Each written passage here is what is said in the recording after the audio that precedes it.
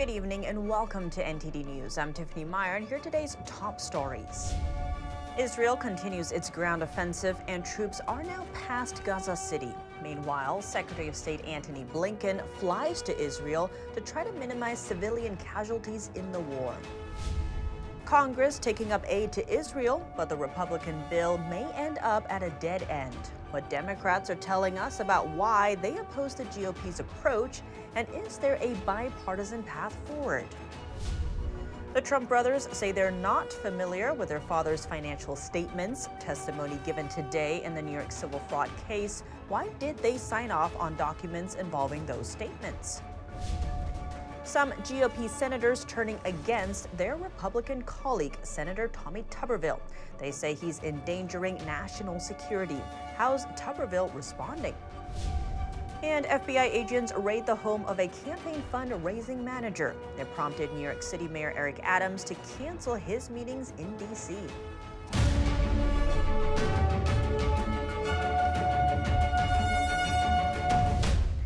Tensions are escalating in the Middle East. Israel and Hamas terrorists continue to have intense battles on the ground. And Secretary of State Antony Blinken is headed to Israel to address the dangers to civilians. NTD's Jason Perry has the latest and a warning. This report contains footage that some viewers may find disturbing.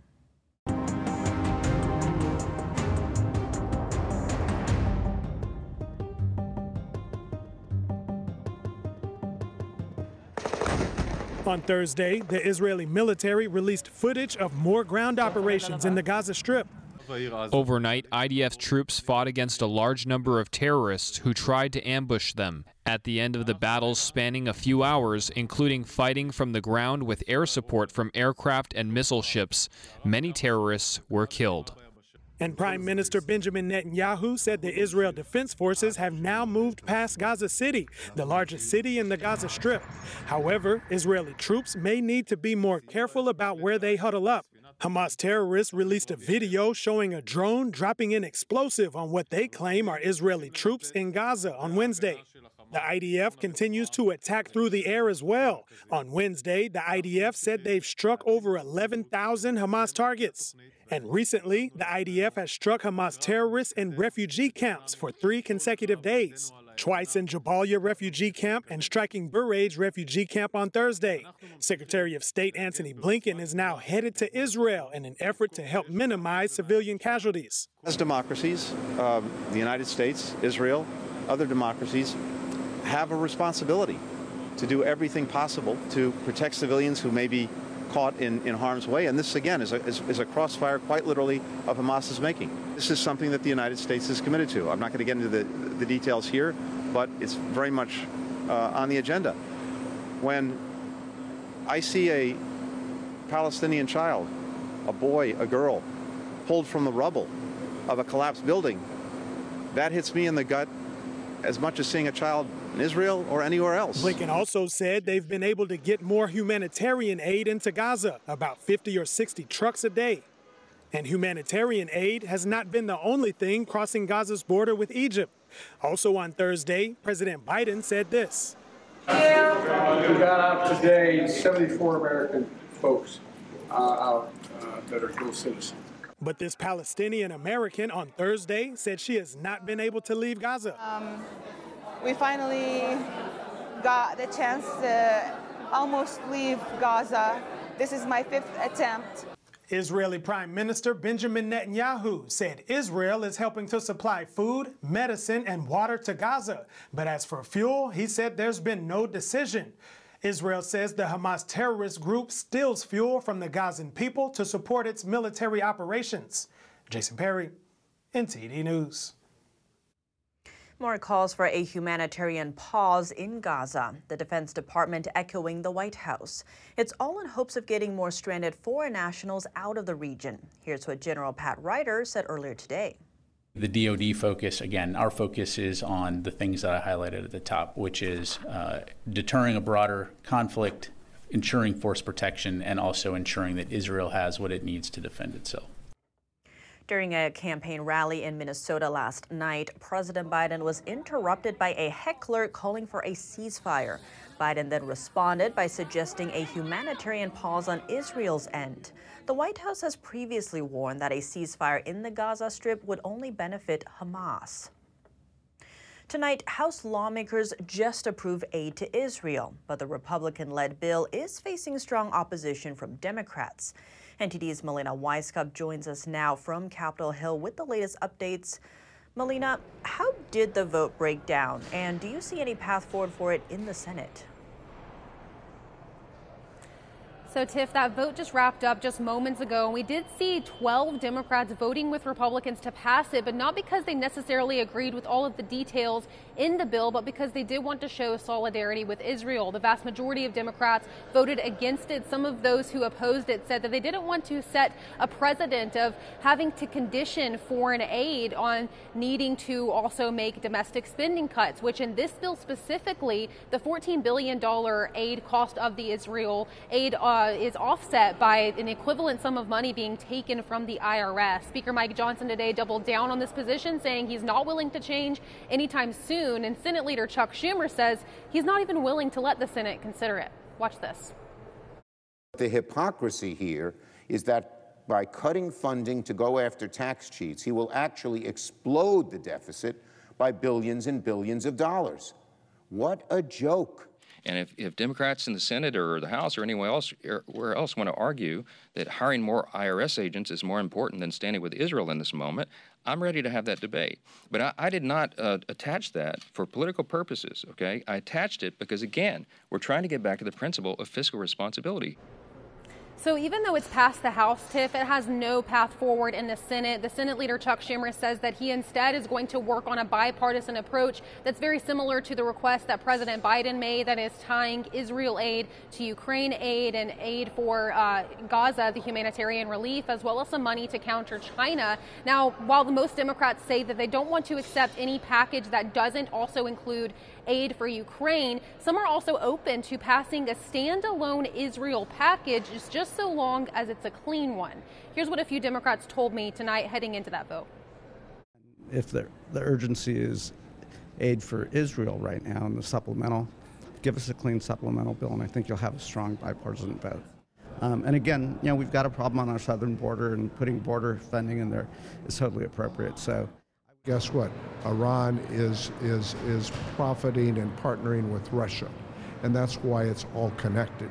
And that's why this package has to be connected to send a message to Iran and to Russia.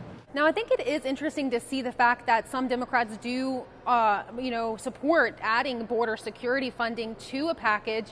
This is also in line with what President Biden requested, although President Biden said that this specific Republican bill that we just saw pass the House is going to be vetoed if it does, in fact, some way make it to the White House, which it won't because the Senate will not take it up. As for a path forward, Tiff, well, we could see a few options to get out of this gridlock. The Senate could just swallow the bad pill and, take an Israel aid package as a standalone one, so long as it's clean without any spending cuts attached to it. We could see that approach, or we could see them try to tie together this full package with Ukraine aid as well, but also use some border security funding to entice some Republicans to want to pass this sort of bill. So we're looking to see how the House and the Senate work their way out of this gridlock. Tiff? Melina, thank you for that update. Cornell University in New York has canceled classes tomorrow. This after the arrest of 21-year-old junior Patrick Dye. He's accused of posting online messages that included calling for the death of Jewish people and threatening to shoot up a kosher dining hall on campus. The managing editor of the Cornell Daily Sun reacted to the news. Students are extremely disheartened to hear that this is a threat from within our community. The students we spoke to said that campus as a whole felt off and strange today as they're trying to grapple with this news. According to a report by the Cornell Daily Sun, university leaders cited the extraordinary stress on campus as the reason for declaring a community day. The Sun reported increased tensions related to the Israel-Hamas conflict and incidents of anti-Semitic threats. There was also a report of a weapons sighting on campus yesterday. Police searched for a suspect and later called the report unfounded. In an email to campus community members, 2 university officials called for reflection on how to better create a caring, supportive community. Former President Trump's sons, Don Jr. and Eric, said they know very little about their father's financial statements. They said this repeatedly in their testimonies earlier today. The financial statements are at the heart of the New York civil fraud case against them. NTD's legal correspondent Arlene Richards has more. Donald Trump Jr. and Eric Trump are not accountants. They said their duties as executive vice presidents don't include working on their father's financial statements. State attorneys asked Donald Jr. about his role in signing off on statements of financial condition. Donald Jr. repeatedly said he relied on the accountants and that he signed the statements after getting confirmation from them. He told reporters this case is truly a scary precedent. I'm apparently guilty of fraud for relying on my accountants to do, wait for it, accounting. I mean, think about that. What does that do for literally any other business? You pay experts millions of dollars to be experts. You sign off on what they give you, and you're liable. And by the way, both brothers were questioned extensively about their knowledge of statements of financial condition. The statements include the values of the senior Trump's properties and ultimately determine his net worth. Attorney General Letitia James claims the brothers were aware of and knowingly participated in a long-running scheme to falsely inflate the company's assets, and that the fraudulent values were used to land loans and insurance policies on more favorable terms than they were entitled to. Her expert, Michael McCarty, on Wednesday testified that the banks lost $168 million in interest because of the misrepresentations. and by the way, again, the same supposed victims, because it's a totally victimless thing, are saying, no, we did our own due diligence. We made hundreds of millions of dollars. Judge Arthur Engoron, who is presiding over the trial, stated in a previous order that the banks did make lots of money. But the focus of this trial is on how much more money they could have made if not for the alleged fraud. The judge has already determined that fraud occurred. He now must determine the size of the fine the Trumps are facing. Eric Trump is alleged to have signed several guarantor compliance certificates for his father, and those certificates relied on the financial statements. He testified that he had very little knowledge about those statements. When pressed about a 2013 email with part of a financial statement attached, he conceded he was familiar with them, but said he would not have personally worked on them. The senior Trump took to social media defending his sons and blasting the judge. "Leave my children alone, Engoron. You are a disgrace to the legal profession," he said. Donald Jr. completed his testimony without any cross-examination from defense attorneys. Eric Trump will be back on the stand Friday. Arlene Richards, NTD News. Minnesota's Supreme Court is hearing arguments to prevent former President Trump from running for president. Prosecutors are invoking the Constitution's insurrection clause. This is one of several lawsuits that have been filed around the country to bar Trump from state ballots. Those in favor say the former president's role in the January 6th Capitol breach at the U.S. Capitol disqualifies him. Trump's lawyers argue that the events were a riot, not an insurrection in the constitutional sense. They add that the former president has never been charged with such a crime. There is no more political question in our constitutional order than who should be president. That's the predominant feature of our national political conversation, and the Constitution itself devotes more words and more provisions to how we decide that question than just about any other. It's for that reason that when parties ask the courts to step into that process and to decide who can or can't be president, the courts overwhelmingly say that's not a decision that should be made in the judiciary. That's a decision that should be made elsewhere. We've had 2 citations of supplemental authority in this case just in the last week or so. Those courts actually took different approaches to this political question issue, but they used exactly the same phrase to describe the precedential landscape. Both of those courts said that the weight of authority holds that this is a political question, not justiciable. The Colorado and Minnesota cases are furthest along. One or both could head to the Supreme Court. The nation's highest court has never ruled on the issue. The Navy now has an official leader again. The Senate confirmed her promotion today, despite Alabama Senator Tommy Tuberville's hold on military promotions. NTD's Arian Pastar has an update on the situation. The yeas are 95, the nays are 1, and the nomination is confirmed. The Senate on Thursday confirming Admiral Lisa Franchetti to lead the Navy. The Senate also voted to confirm General David Allwyn as the Air Force Chief of Staff. This despite Alabama Senator Tommy Tuberville's hold on military promotions. No matter where you believe it or not, Senator Tuberville, this is doing great damage to our military. Various Republican senators attacked Tuberville on the Senate floor on Wednesday night. That was after the Senate started voting on promotions. And just like he'd been doing since February, Tuberville on Wednesday night said, Mr. President, I object. The objection is heard. Tuberville is protesting a Department of Defense rule which says the department pays for the abortions of some service members.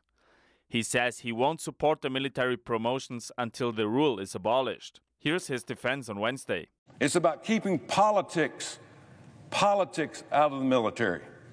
I did not put it in the military. Joe Biden and Secretary Austin put politics in the military. And it's about the right to life.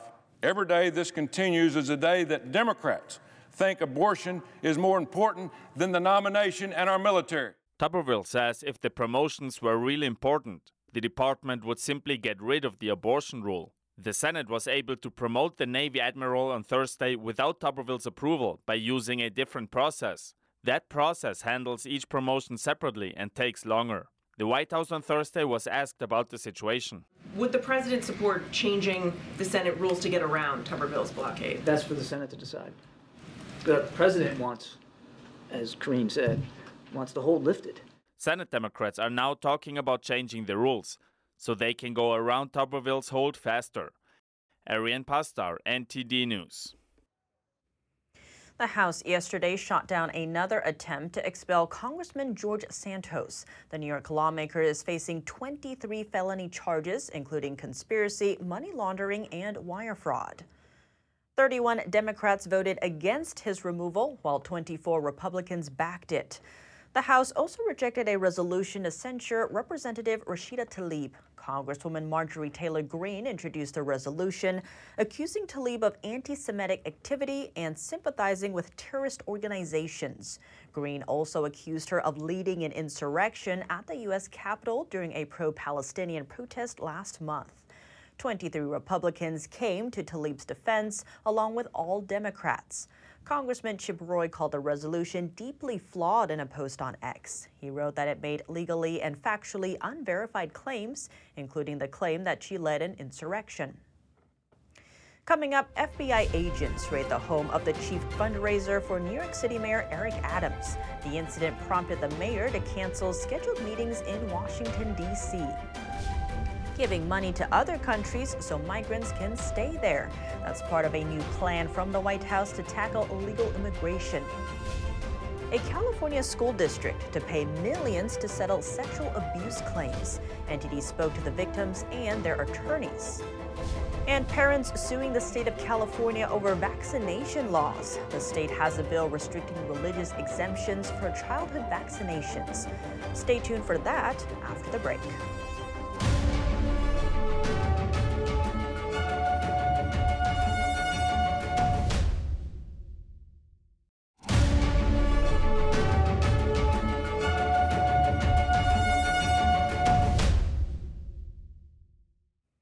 Welcome back. A last-minute change of plans for New York City's mayor after FBI agents raided the home of his chief campaign fundraiser.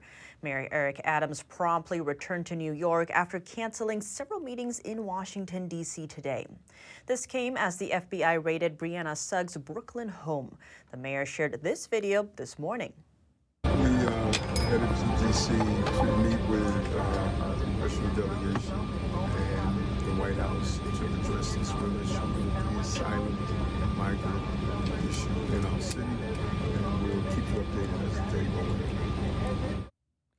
According to Suggs' LinkedIn page, she managed fundraising activities for Adams between 2019 and 2021, raising over $18 million for his 2021 campaign.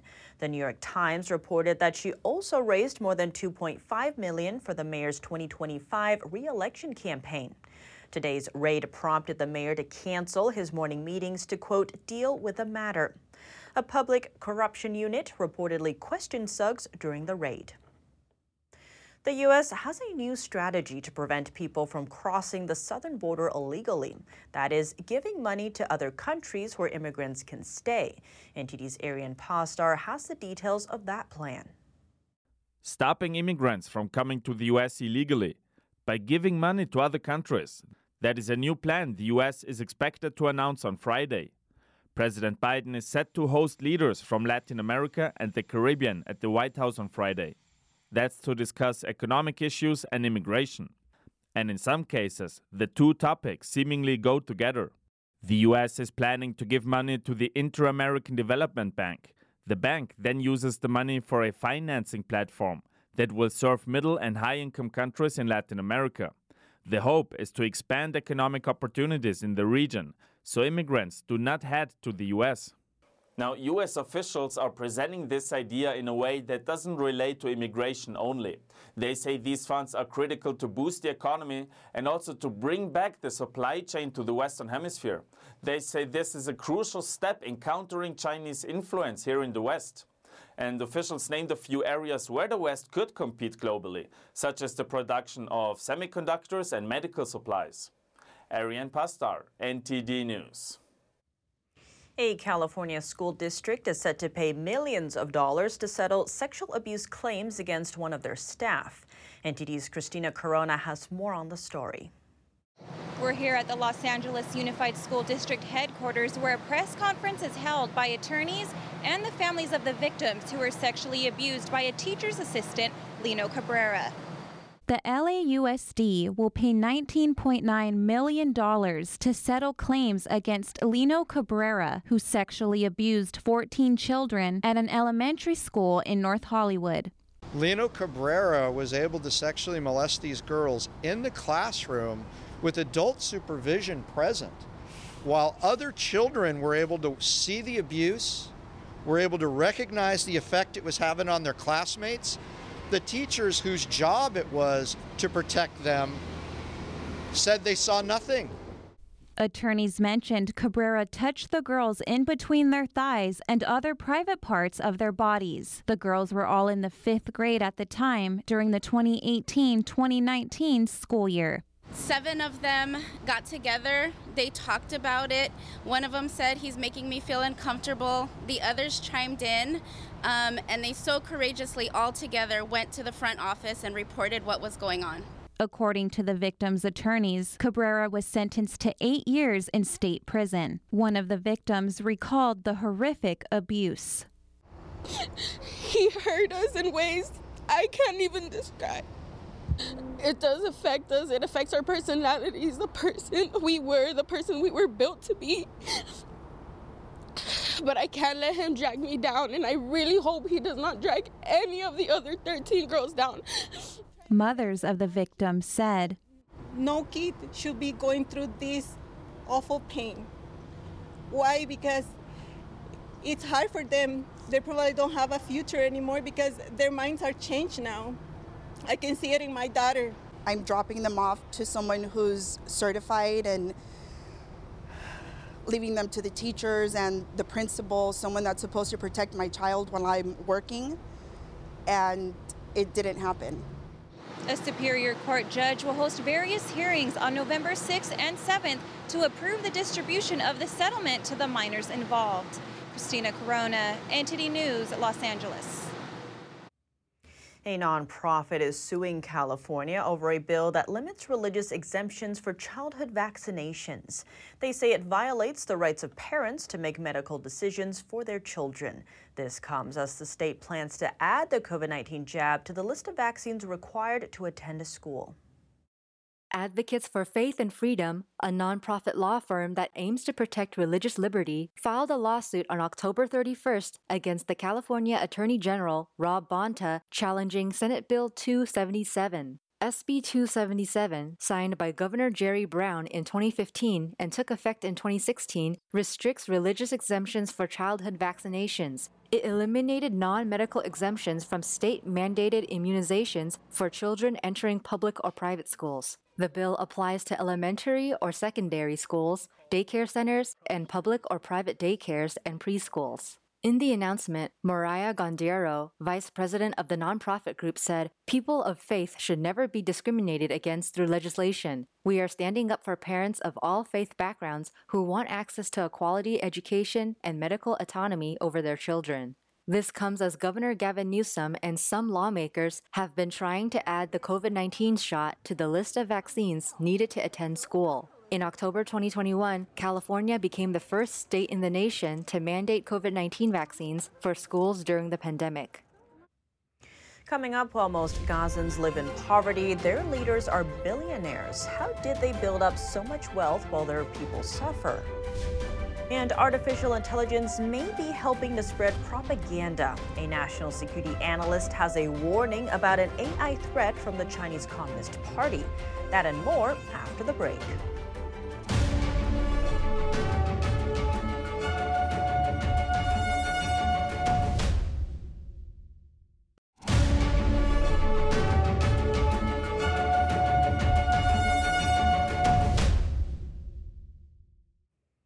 Welcome back. If you're just joining us now, here are some of today's top headlines.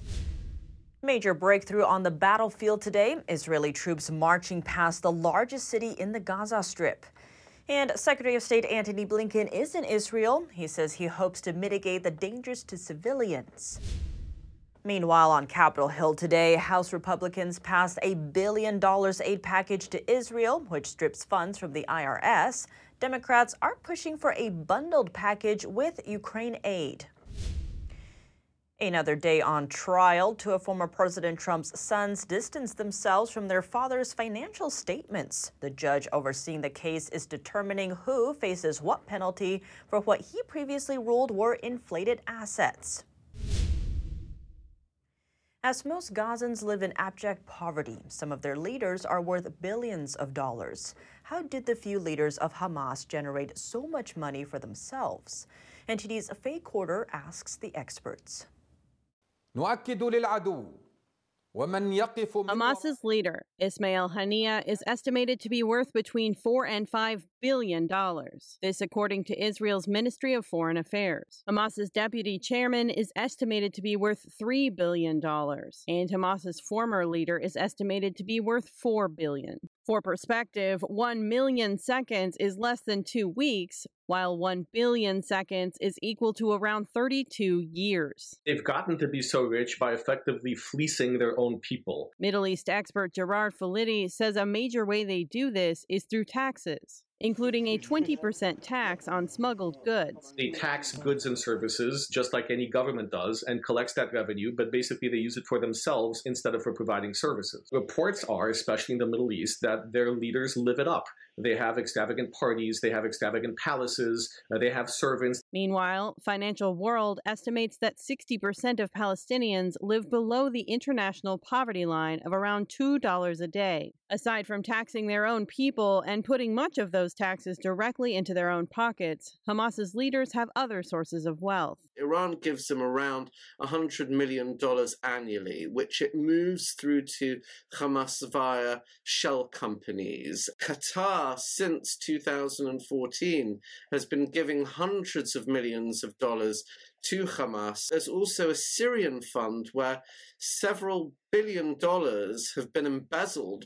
Hamas has benefited from cryptocurrencies and through charities. Middle East expert Barak Sina says these charities and cryptocurrency funds are constantly being identified and shut down. Hamas then opens new ones elsewhere. Sina says Hamas's leaders use a lot of this money to live luxurious lifestyles in Qatar. Much of the rest of it goes to fighting Israel. Faye Quarter, NTD News. Is the Chinese Communist Party using artificial intelligence to spread pro-Hamas propaganda? We speak with a national security analyst who warns the CCP can use AI to influence and weaken a free society. General Spalding, thank you so much for joining us. Good to have you back on the show. Thanks. Great to be back. To begin, with all of the conflicts happening around the world right now, there's growing focus on the future of warfare. How do you see AI fitting into all of this?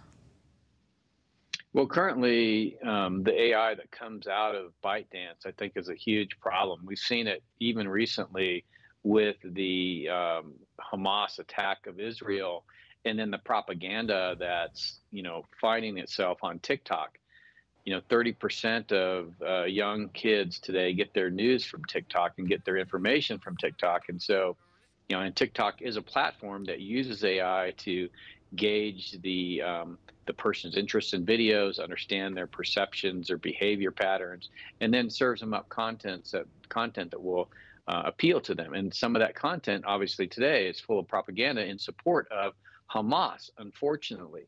And I think, when you look into the fact that this company is controlled by the Chinese Communist Party, and given the fact that you see Xi Jinping meeting with the Iranians, meeting with the member of the Palestinians that are, causing a lot of these problems, you really understand where the Chinese allegiance lies, and that is to Iran, and that's to its proxies, one of which is Hamas. To your point, Chairman of the House Select Committee on the CCP, Mike Gallagher, came out with a piece calling TikTok the digital fentanyl of our time. Now, this week, the Biden administration signed a new executive order on AI. Meanwhile, China is actually calling for the world to cooperate and share this technology. How do you read that message given China's history with IP theft? Well, the fuel of AI is data, and China has, not only all of its data, it has all of our data, and that's what it told President Trump when he went and visited during his administration. They said, look, we're going to be the lead in AI because we have everyone's data, and you're going to have to get in line. So I think, cooperating with China on AI is a bad mistake for the free world. In fact, I think it's actually important for us to lock down our data, so not only can the Chinese not have access to it, nobody should have access to it.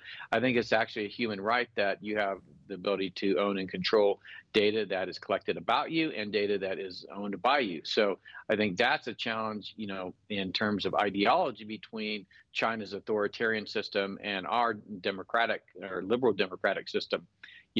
Privacy, data sovereignty is a key component of that in a modern digital world. And given that China has access to all our data, what is the danger here in terms of AI if China takes the lead? Well, the danger is their ability to manipulate our population, which I already talked about, they're able to do. The other danger is the ability to leverage AI in the way it deploys its military, to leverage AI in terms of how it hacks into networks. And really, when you think about it, AI is going to be a very powerful tool in the future, even though it is one currently in terms of influence. In the future, it's going to be, when you look at kind of the capabilities today of generative AI like ChatGPT, the technology is really evolving faster than I think our ability to understand what the implications are. The implications can be very bad, though, if it's developed in accordance with the principles of the Chinese Communist Party, which really have no concern for human rights or civil liberties or rule of law, any of the things that we believe in the free world. And expanding on that, we know that corporations and big tech companies like Microsoft and Bing, or as you mentioned, ChatGPT, have their own collections of data and are creating their own generative AI and potential there. Is that an area of a threat that you see? Well, as anything, it can be an opportunity and a threat. And I think, right now, people are focused on the opportunity, but there's always people that are focused on how do we use that for ill. One of the things that you've noticed in ChatGPT and other models is this, almost a woke nature of the AI. So there is, in ways, they're placing biases within the AI. So, some of the challenges really are in regard to, if this AI is developed in accordance with, principles that, advocate for breaking up society into groups, and according to their race, religion, or what have you, then I think it is going to be a danger for our society. And I think, when you look at China, the Chinese Communist Party, and you look at other authoritarian regimes, their interest in breaking up our society into groups is really what allows them to have sway over us, because we begin to, less emulate the society that the founding fathers had envisioned, when they created the Constitution, which is a a unified society that shared values and principles. And I think that's what we've gotten away from. And I think what you're seeing in AI is a lot of these things that we've seen that are bad for society, they actually create division, are being built into the AI, and that's supported by our adversaries. And General, you brought up the issue of data and our own privacy in terms of that. Is there anything that people can do to protect their privacy at this point? Well, unfortunately, with the Patriot Act and this focus on protecting the homeland from terrorism and then extending that into the domestic population, I think there's this belief, at least by the federal government, that having the ability to have access to your data should be a right of the government. And unfortunately, we haven't done enough to stop that.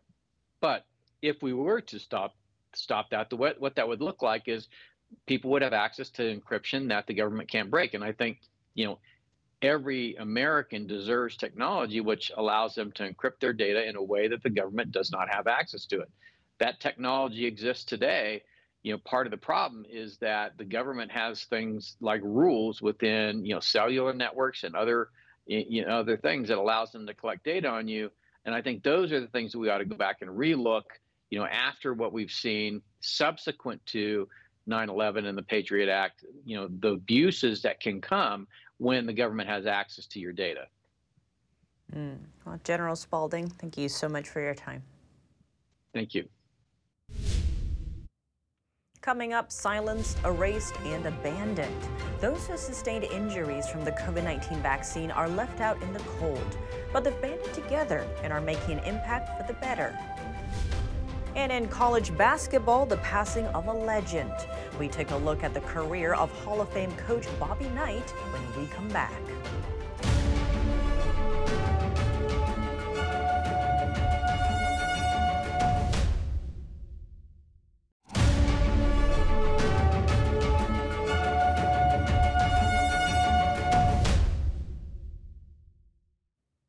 Welcome back. The lives of many individuals have been completely upended by injuries sustained from the COVID-19 vaccine.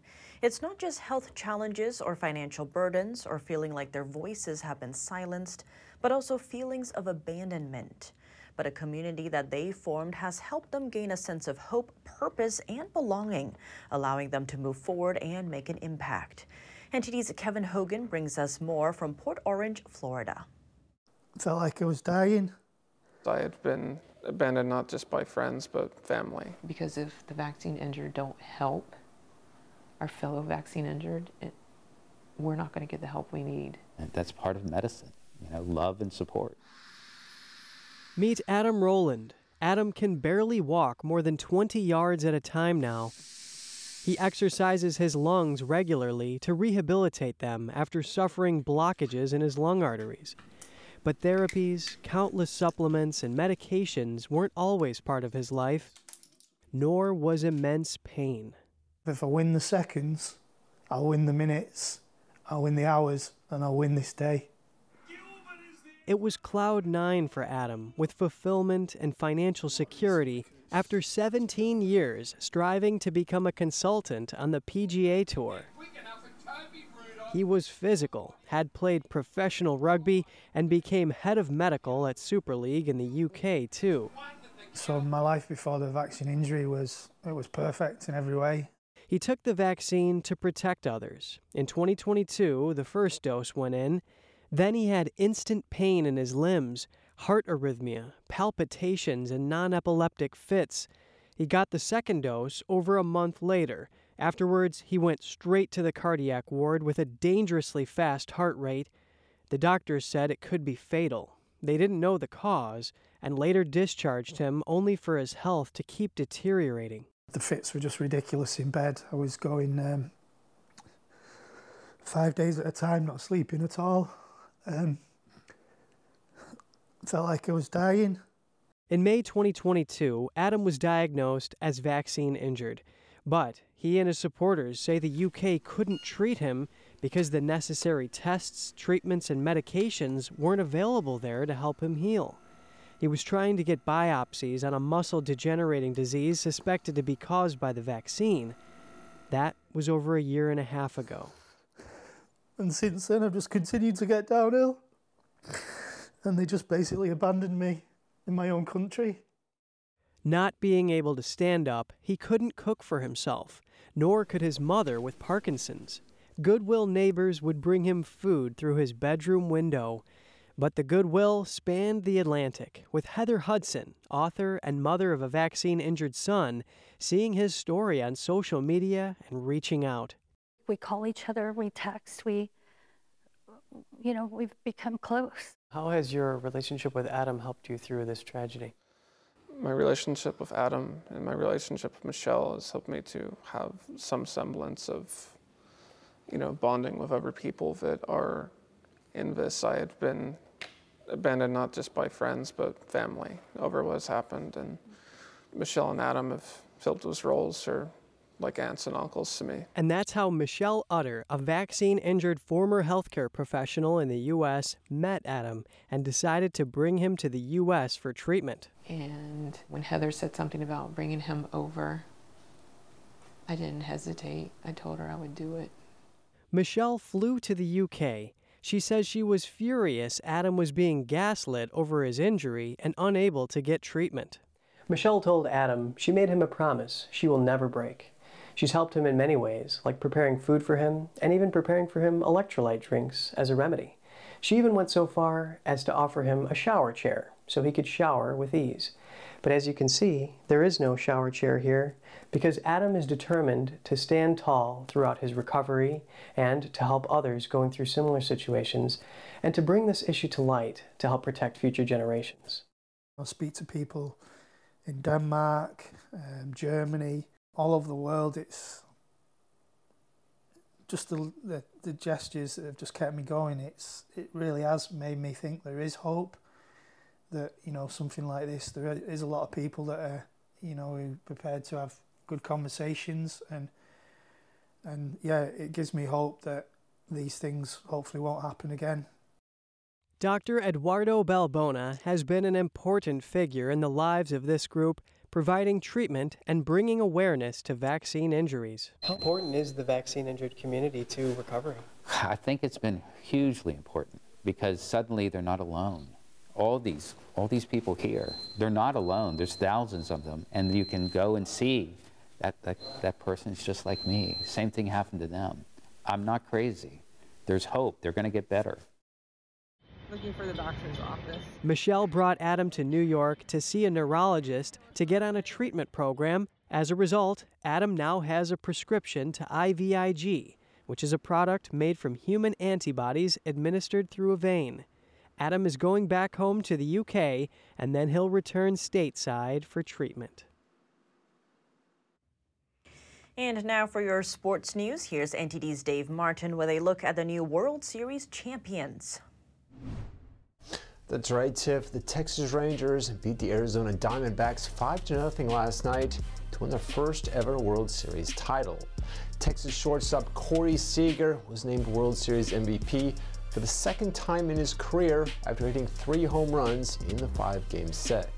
Now looking forward to next season, what are the odds they'll repeat? Not the greatest, actually, according to ESPN Bet. That title goes to Atlanta, who won the 2021 World Series and led all of baseball with 104 wins this past year. The Braves are listed at 6.5-1 odds, followed by the LA Dodgers at 7-1, with Texas in third, tied with the Houston Astros at 9-1.